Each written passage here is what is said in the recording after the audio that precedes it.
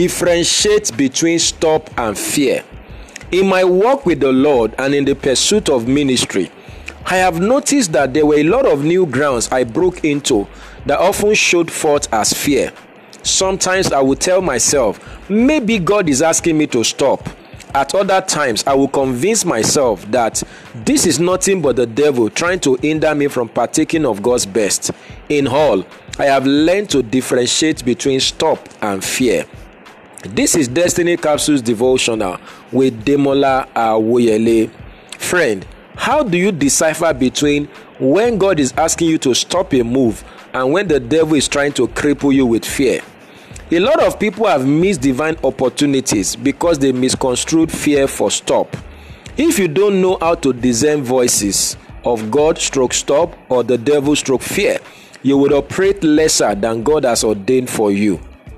God does not lead by fear. 2 Timothy 1 verse 7. Anytime you sense fear, know that it is the devil at work. You need to cast off that fear by assuring yourself of the love and fatherhood of God. 1 John chapter 4 verse 18. You need to stir up the life of God on your inside as you pray in the spirit and regain your rest in God. Isaiah 28:11-12, 2 Timothy 1:6 and Jude 1:20.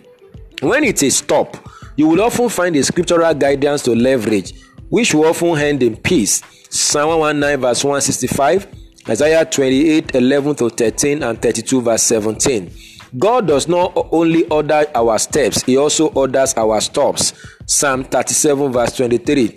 He does this not in fear, but in quiet assurance of his purpose and counsels for us, and by the communication of his undying love. 2 Timothy 1 verse 7.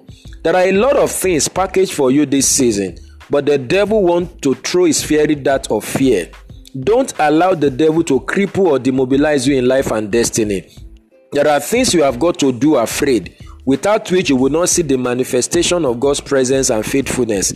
Psalm 23 verse 4-6. Like Peter, when God is asking you to step into the waters of your destiny, rest assured that he will catch you even if you fall. Matthew chapter 14 verse 28-29.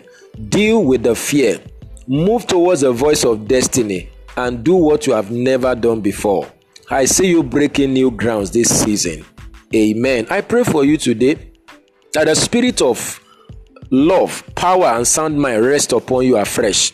May you have enough discernment to decipher between fear and stop, and may you fulfill your destiny unhindered in Jesus' name. This is a blessed day for you. Go and win with Jesus. You will succeed. And bye for now.